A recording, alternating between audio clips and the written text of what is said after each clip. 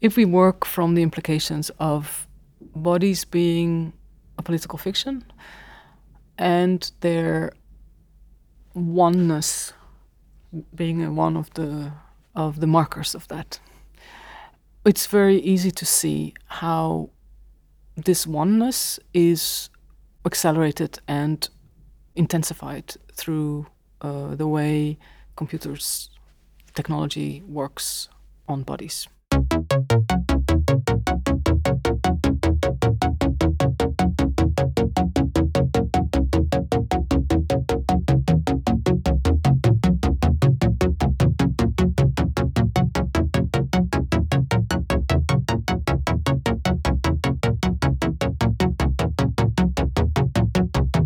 Femke Snelting is a Flemish artist and designer who works at the intersection of design, feminism, and free software. She's a member of Constant, a nonprofit artist-run organization based in Brussels. She is also part of Possible Bodies, a research project developed in collaboration with Jara Rocha, which is the main topic of our conversation. Possible Bodies questions and problematizes the formulation, conception, and rendering of bodies across different 3D technologies, such as modeling, tracking, and scanning. Their affirmative critical research draws attention to the ways in which these techniques end up implementing and even amplifying a host of prejudices based on race, gender, class, age, and ability, which, far from being circumstantial, are woven into the actual source code of all sorts of applications. Snelting, Rocha, and their collaborators collect and document instances of these problems as a strategy for thinking about their roots and implications, and also to eventually file what they call bug reports. As Snelting says, it's not about making algorithms fair. It's about changing the systems that enable those algorithms to operate in the first place. We talked to Femke Snelting about embodiments, optimisation, and 3D disasters, about the possible and the probable, parametric interfaces and open standards, and about disobedient action research.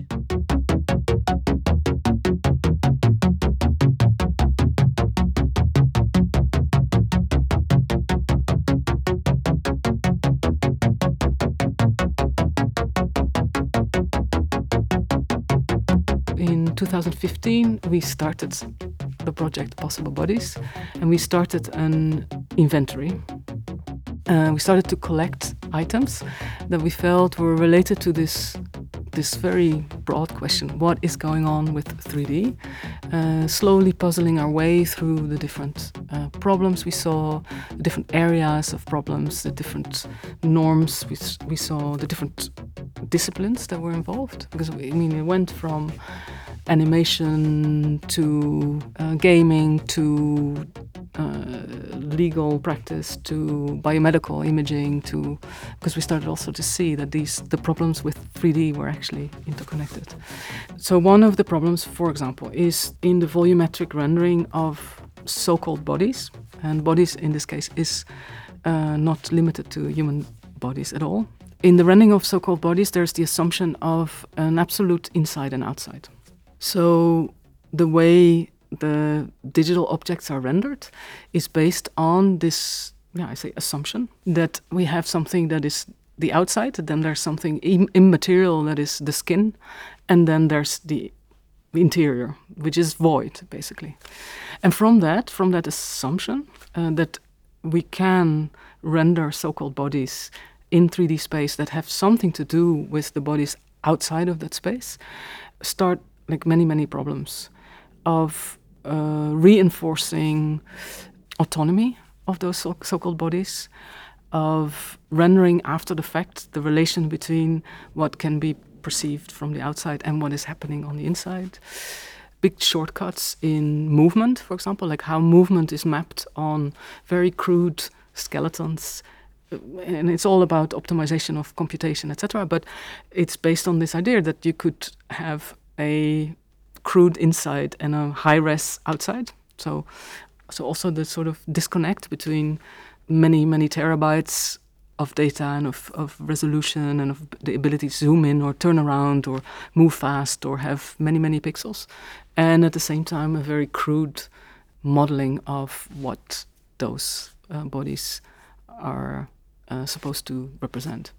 So this is just one of the very obvious problems that if you ask anyone involved in those technologies, they will, of course, recognize that this is not as we know bodies outside of virtual space. But then this assumption is so deep in the way those techniques work that they then fall away as soon as the machine is switched on or as something has to be produced or because it's an assumption that is very difficult to undo in the way those technologies operate right now. But it then, of course, you can imagine how it brings back if you port that distinction to, for example, biomedical imaging, where 3D technologies are used quite intensively. It also brings with it a certain idea of how human bodies are existing in the world. It's very easy to think through the interconnections that bodies live with as an afterthought, as something that is rendered after, that is added, that's an add-on that can be left. For example, most basic models have no hair because it's difficult to do, so it's cumbersome. So it's not a problem to do hair that looks, but it's always a bit like the thing that comes after. But of course, the way hair interacts with the inside and is very important. It's not an afterthought. So you see that those kinds of almost cliches, like it's almost too silly to talk about because it feels like everyone knows that this is the case. But in these environments, actually, those types of separations are just reoperating, like are made operable again.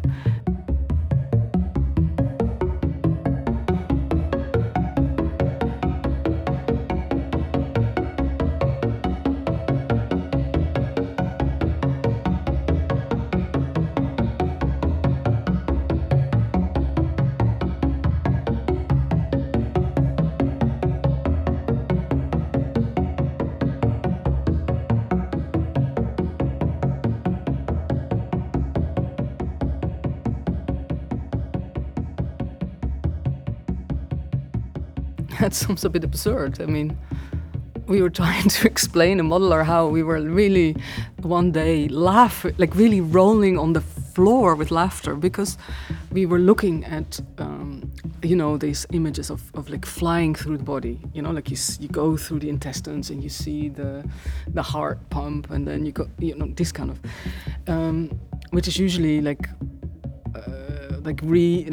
images generated. Nowadays those are images generated from CT scans or MRI scans. So there's a very nauseating connection between, let's say, imaging and imagination there. And suddenly we realized that, of course, in order to have an image that is somehow attractive or even works, you have to invent light. So we were suddenly like looking at these images and saying, like, there's an inner sun. There's the sun is shining inside this body. And we try to explain to people how strange that actually is. And it doesn't really work, this conversation. I think the humor was a bit lost.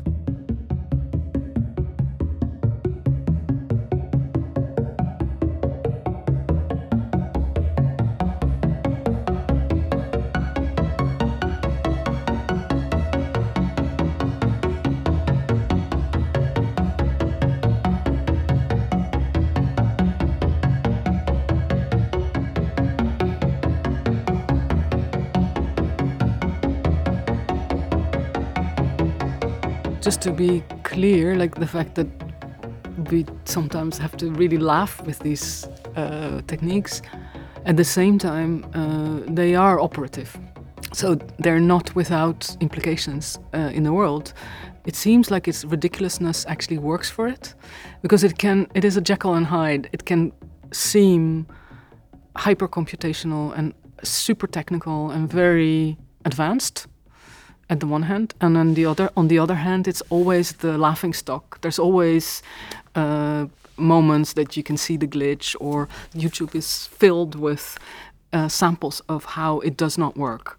And it's interesting, like you ask about what happens when you talk to practitioners, that depending on the argument they try to make, it's the one side or the other side that you get presented. But the fact that both actually have an effect on how, like in a very direct sense, not even only in the representational sense, but also in the sense how agriculture is changing right now, how border policing is now under the spell of 3D vision to try and work with areas with lots of trees. So they use LiDAR techniques to find people hiding in the woods. I mean, so it's and that's part of its problem. I think it's that it's quite slippery.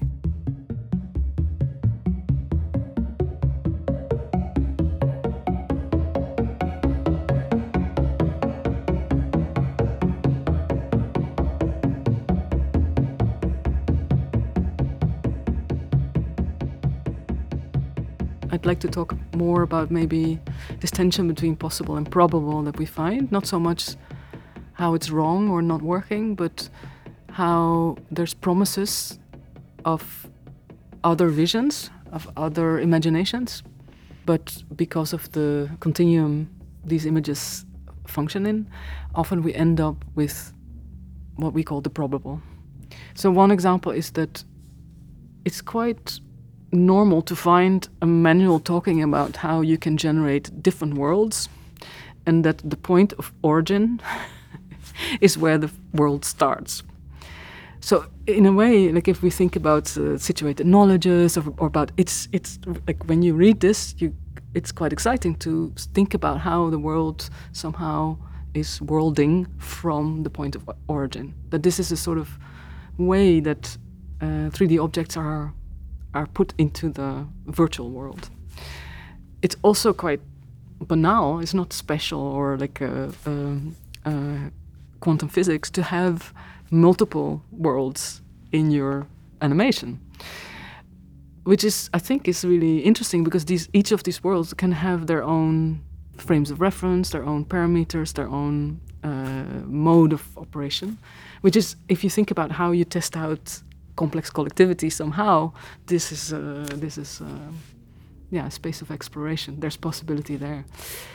But often at the moment that the file needs to be rendered, the light needs to be plotted, the only thing that can be imagined is actually to come back to classic perspective, Euclidean organization of in front and in the back, pseudo gravity, the inner sun, all these kinds of norms of how images are done are somehow projected back, and the space of possibilities is somehow brought back into the probable, the predictable.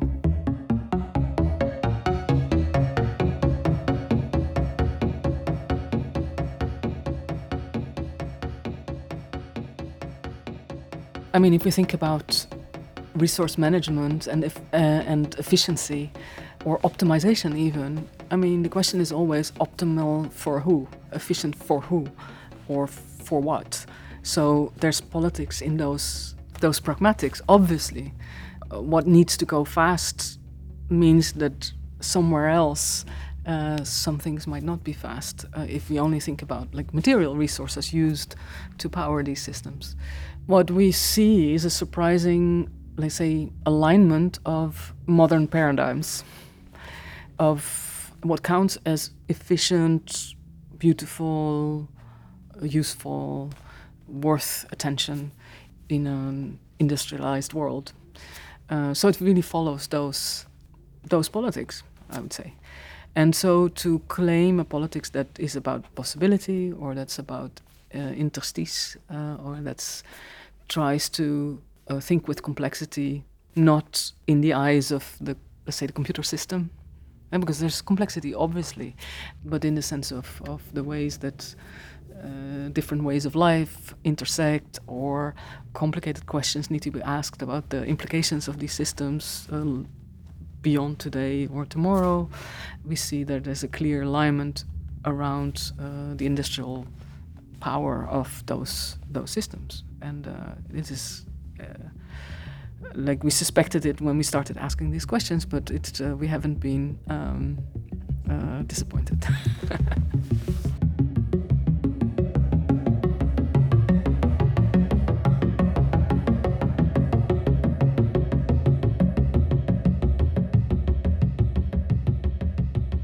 Like, as I said, I come through these questions from free software activism and from also a work for standards, for public standards, open standards, because I think these are the infrastructures of how we make the world, and they cannot be only in the hands of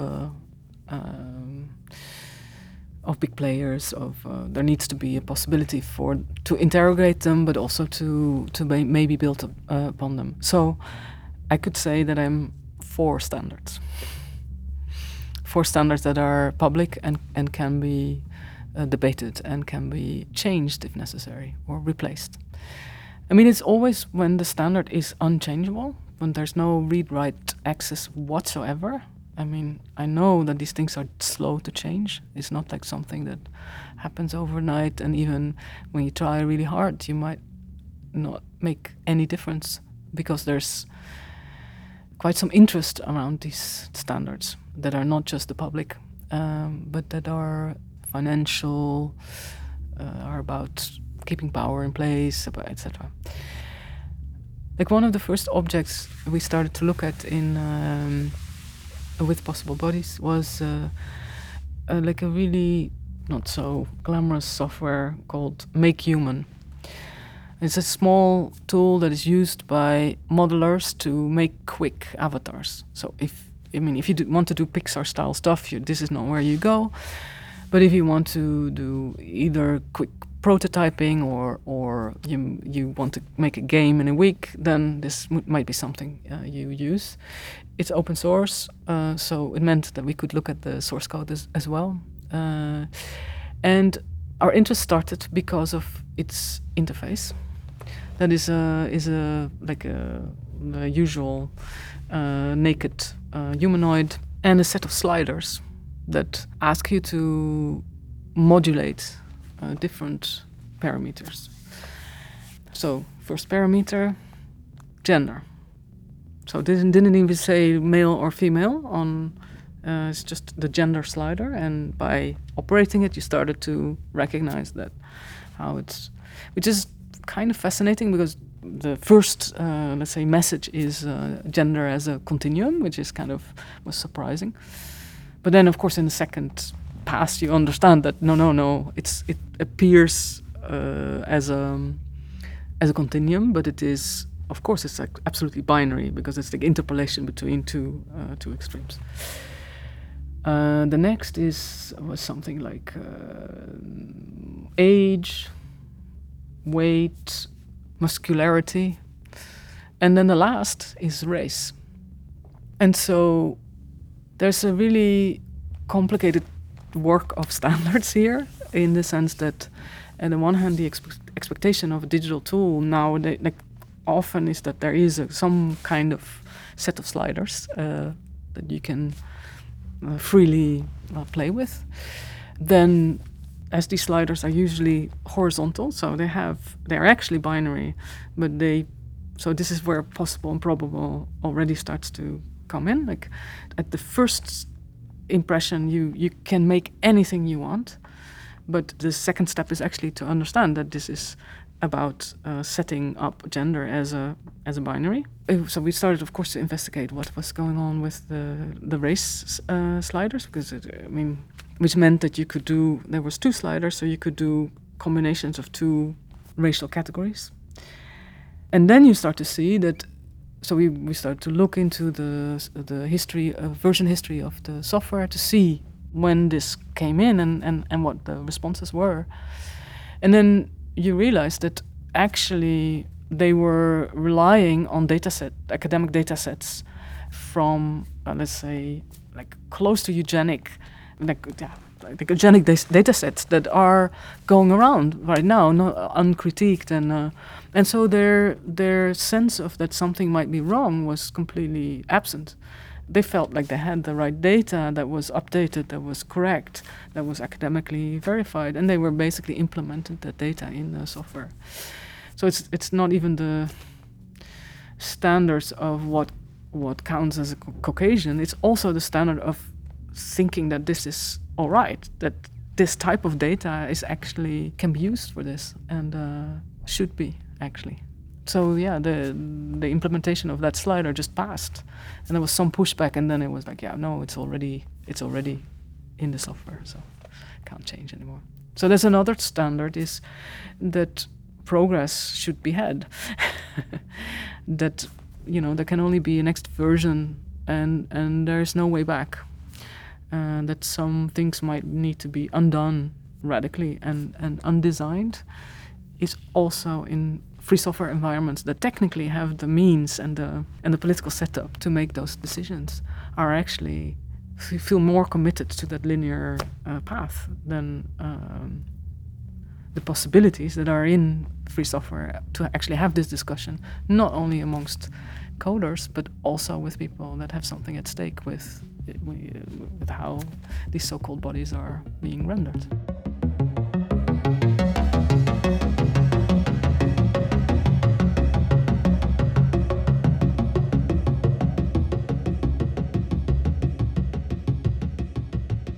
Like if we think about complexity and about space for many different types of life and non-life, the possible is not a luxury.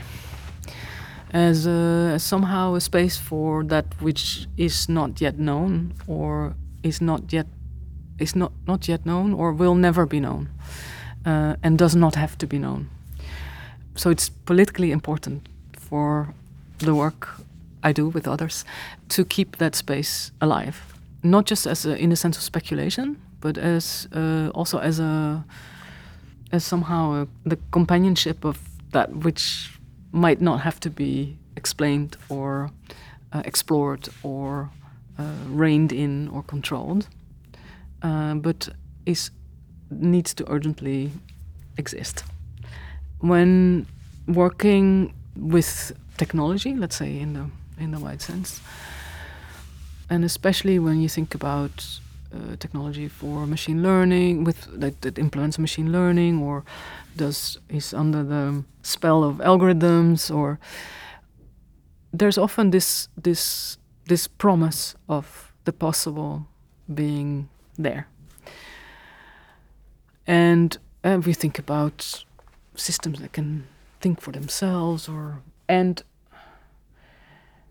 I think, like, for us to bring those two poles somehow to the table is to keep asking whether we're actually seeing a possible or we're seeing a probable.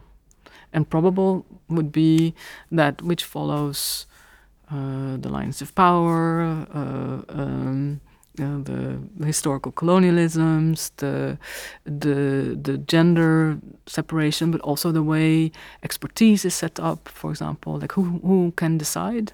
And so we are really trying to keep space for the possible within computation. So we're absolutely not anti-technology, but also not to fall for the probable disguised as the possible.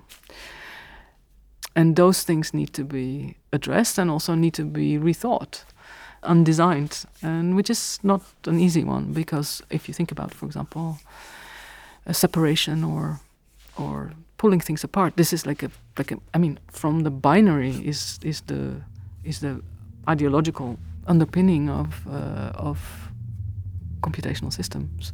That's not true, of course. It's not true. I mean, computation is not binary as such. It's been made binary, and this is where there's exciting work to do. There's because in the modulation between 0 and 1, there's a whole world, and this is where we might find the possible.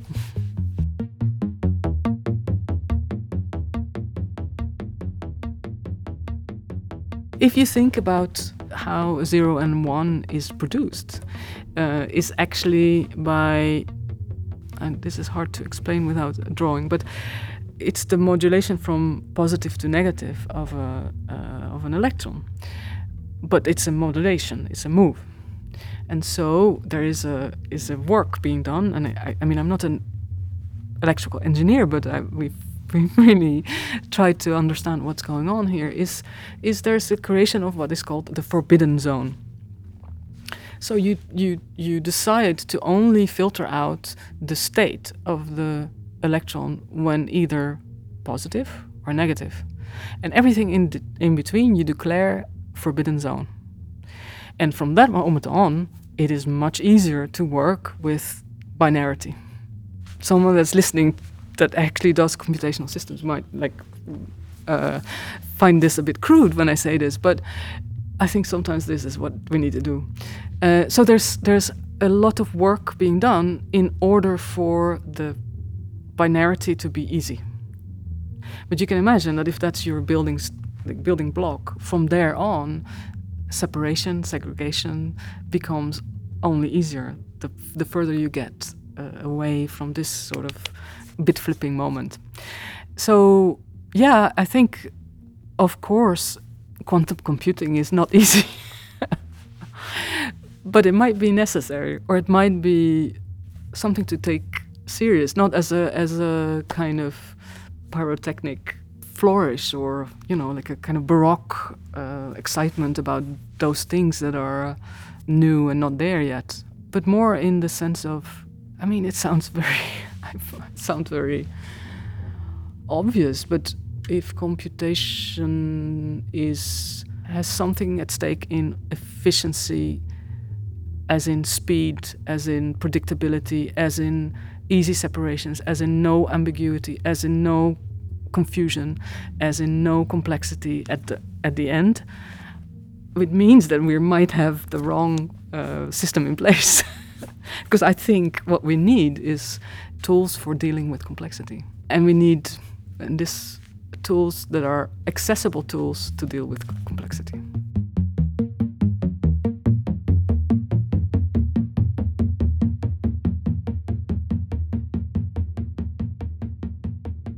Yeah, when you think about the politics of how we want to live life, it's always against reduction and simplification and hard borders. I mean, at least let's not say it in general. Let's say in where I work and with the people I work with, we're trying to stick to. We were committed to complexity. Complexity not as a high-end expertise, but complexity as something that is life. Life is complex. So then the issue is that these computational systems, from the recorder you're recording with now to the mobile phone I just switched off to the system that regulates the lights here, they're very much intertwined with, I mean, they're part of that complexity. So I think there's sort of a double move. I don't know, I'm thinking out loud here. But is at the one hand to take these maybe crude systems into that complexity and to sort of think about their implications as part of life on the one hand, and on the other hand to not let go of the possibility of, let's say, a technology that is not aligned with separation but is aligned with complexity. So that sounds very abstract, but I mean, when I say complexity, I might mean something else than when Amazon says complexity. So, I mean, I think that's maybe important to say. So, for example, just to describe something from constant practice, so the other collaboration that I'm working with in Brussels, we've been organizing for a few years situations where we bring together people with different types of expertise to try and think about the implications of technology. There can be networks that can be very specific. For example, we've been looking at what aging does, aging of technologies, but also aging of technologies for aging bodies, and how these different timelines, broken pacemakers, for example. So often we would work, of course, with digital tools in physical spaces. And we got a bit annoyed by the fact that when we wanted to pass around files, we either had to get the USB stick and then go from one to one, or people would use like cloud servers somewhere in Finland or whatever to upload their image, then download again into the person next. So there's a kind of complexity. That's the complexity, the Amazon complexity, where you think like, this doesn't make any sense. So we started to work with a local server, like just from knowing how a server like a works. I mean, like Amazon, but then small, and we could plug in the room that people could connect to and leave their files on, and this became a sort of digital companion in physical collaborations. Of course, it meant that you were not using Google Drive, so in that sense, more complicated or less easy to implement. But once you change the habits, which that's the hard part, is actually much more pleasant. And it meant that different people started to get curious about, but what is this server doing? How can I take it home? How can I rebuild it? What does it mean to have this plug? And so we were also changing the curiosity and expertise around those technological objects. So this is the type of stuff I'm talking about, which is, it's not easy as in the way many contemporary tools and interfaces are promising and suggesting that where easy is, but easy in the sense of down to earth and quite mundane, not always reliable, but in general quite okay.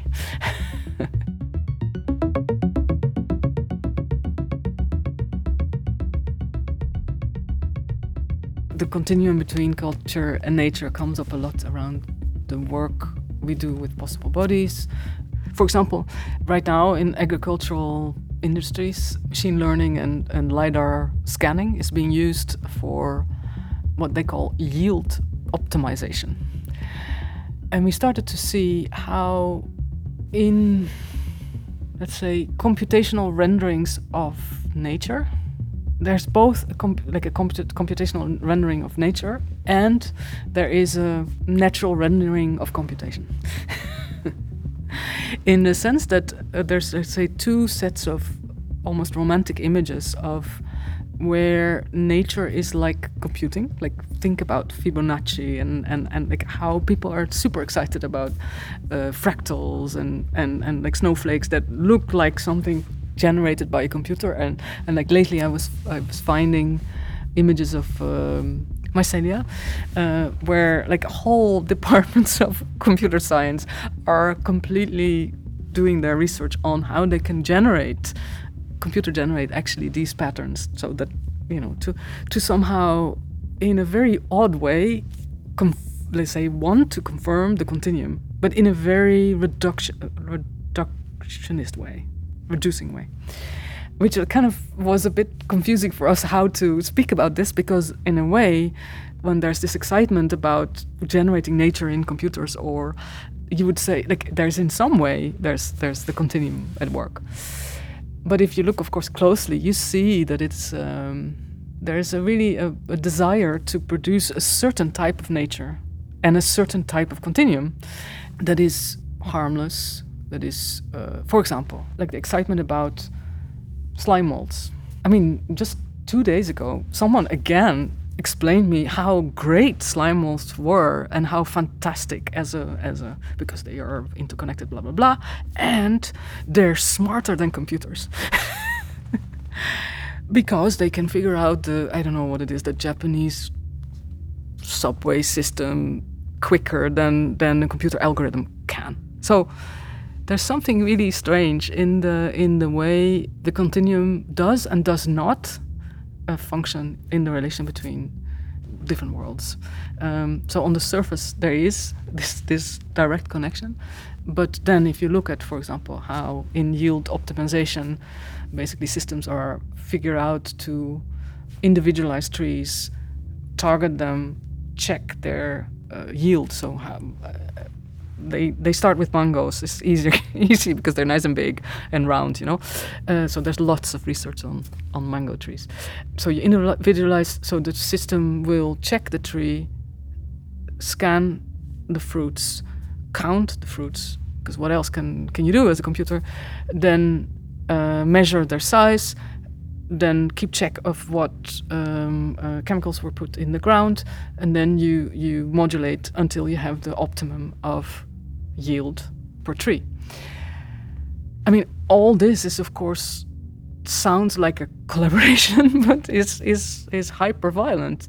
The way, in a way, an ecosystem is completely ignored and erased from this so-called relationship. So it's not always what it seems, somehow. Also, if you look closely at people that speak about that continuum or that represent it in images, you will see versions of the generated mycelia. And I think it's really scary how this is very difficult to critique, because it's also a way that people find access, find somehow a relation to systems that seem too alien to relate to.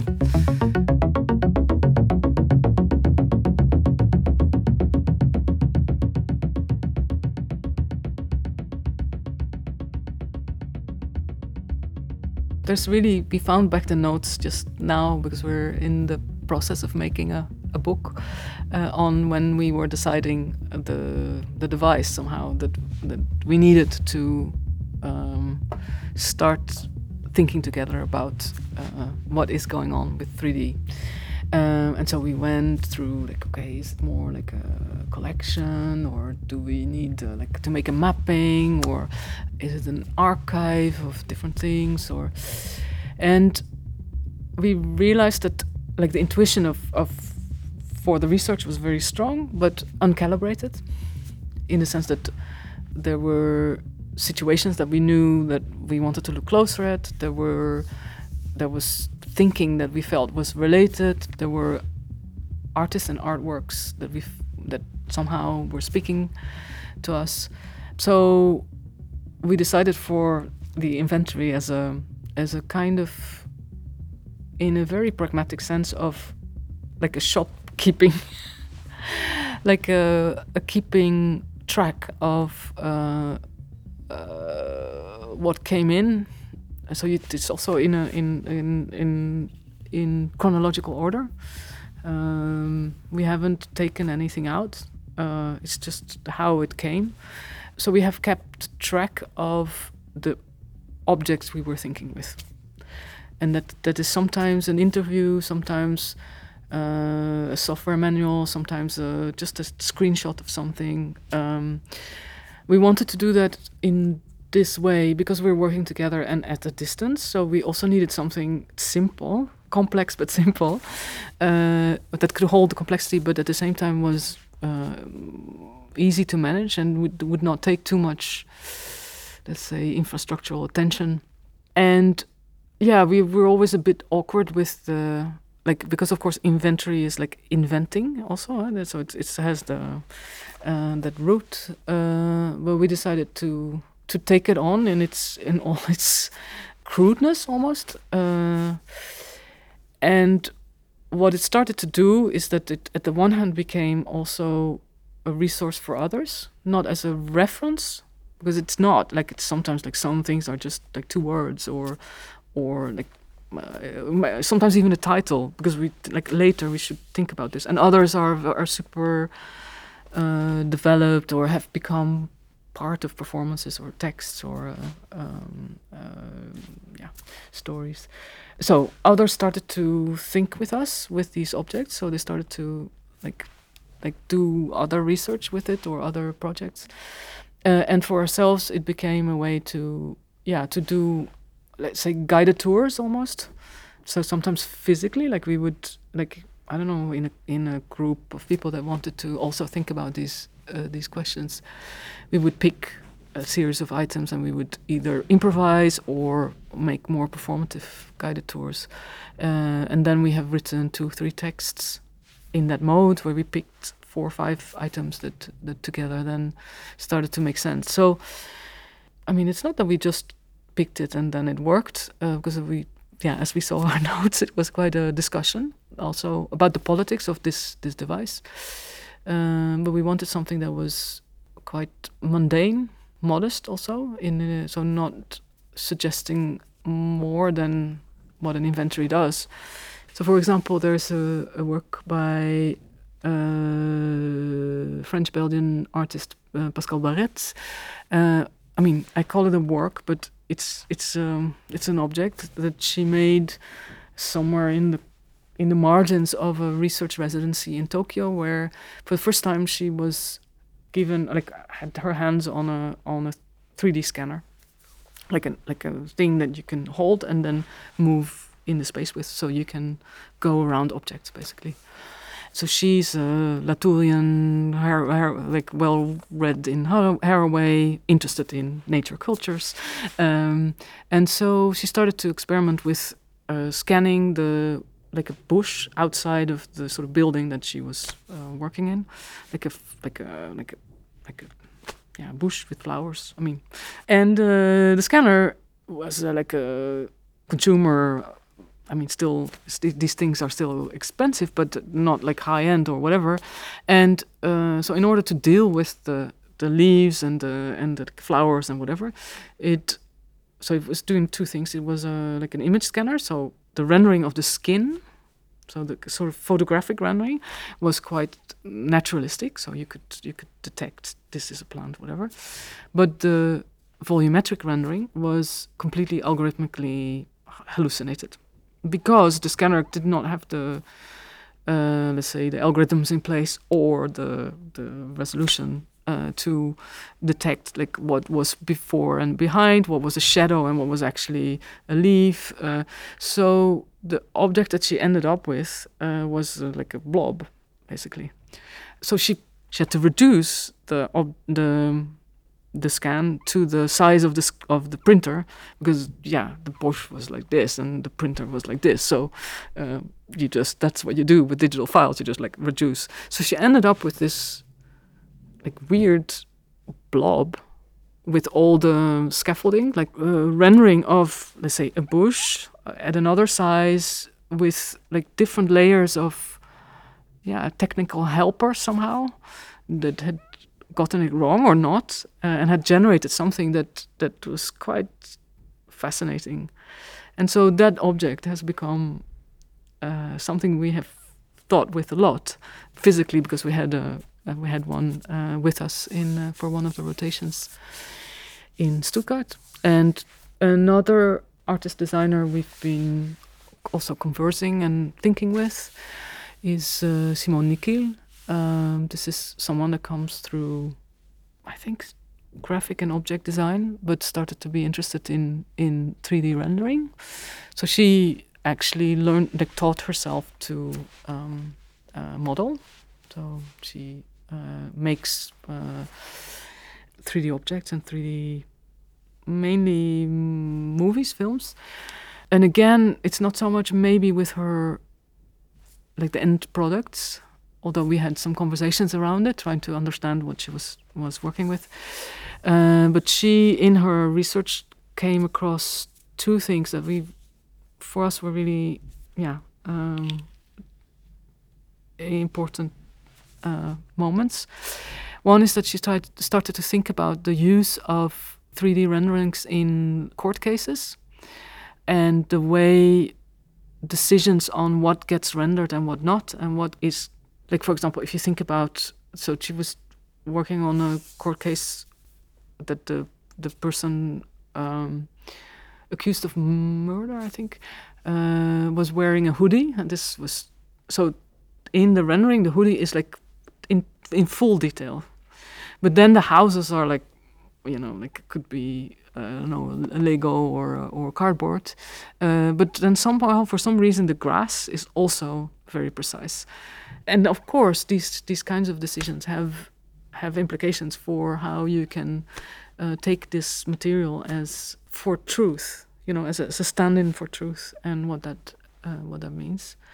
So yeah, her work on parametric truth, and you can imagine how that somehow talks back to the possible and the probable, has been important. Another work she did when we were looking at biomedical imaging, and we were following the trail into the Visible Human project. I don't know if I need to tell this story, but like the early days of CT scanning, so computer tomography, they've played back the computational experiment onto an actual body. So talk about nature cultures. This is maybe a good example, where literally the MRI scan or CT scan happens in a way it's an imaginary slicing through. So you image per slice.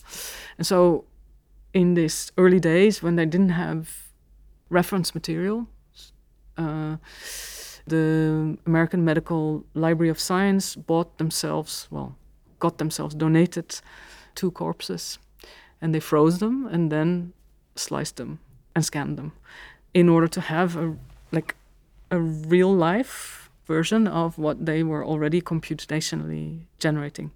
So while we were trying to understand what this meant and how to think about the implications one way and the other way, like the implications of doing this on a frozen corpse for computation, but also how computation was actually cutting the corpse and making invasive imaginations. Simone was chasing the models that were scanned to standardize, I think, American, in clothing industry. There's lots of 3D scanning now. Like when you order online, you can have your body double made, and then your clothes will always fit. This is and so the sort of measurement standard for this was done through a large scanning project 10 years ago, and she was finding back the models, the actual persons that were being scanned for this project. So in another way, she was sort of trying to understand the relation between the actual biological specific on, but also then the projections of standardization already on what models were picked and how they were scanned onto computation and the other way around. So it's this back and forth that I think we're interested in.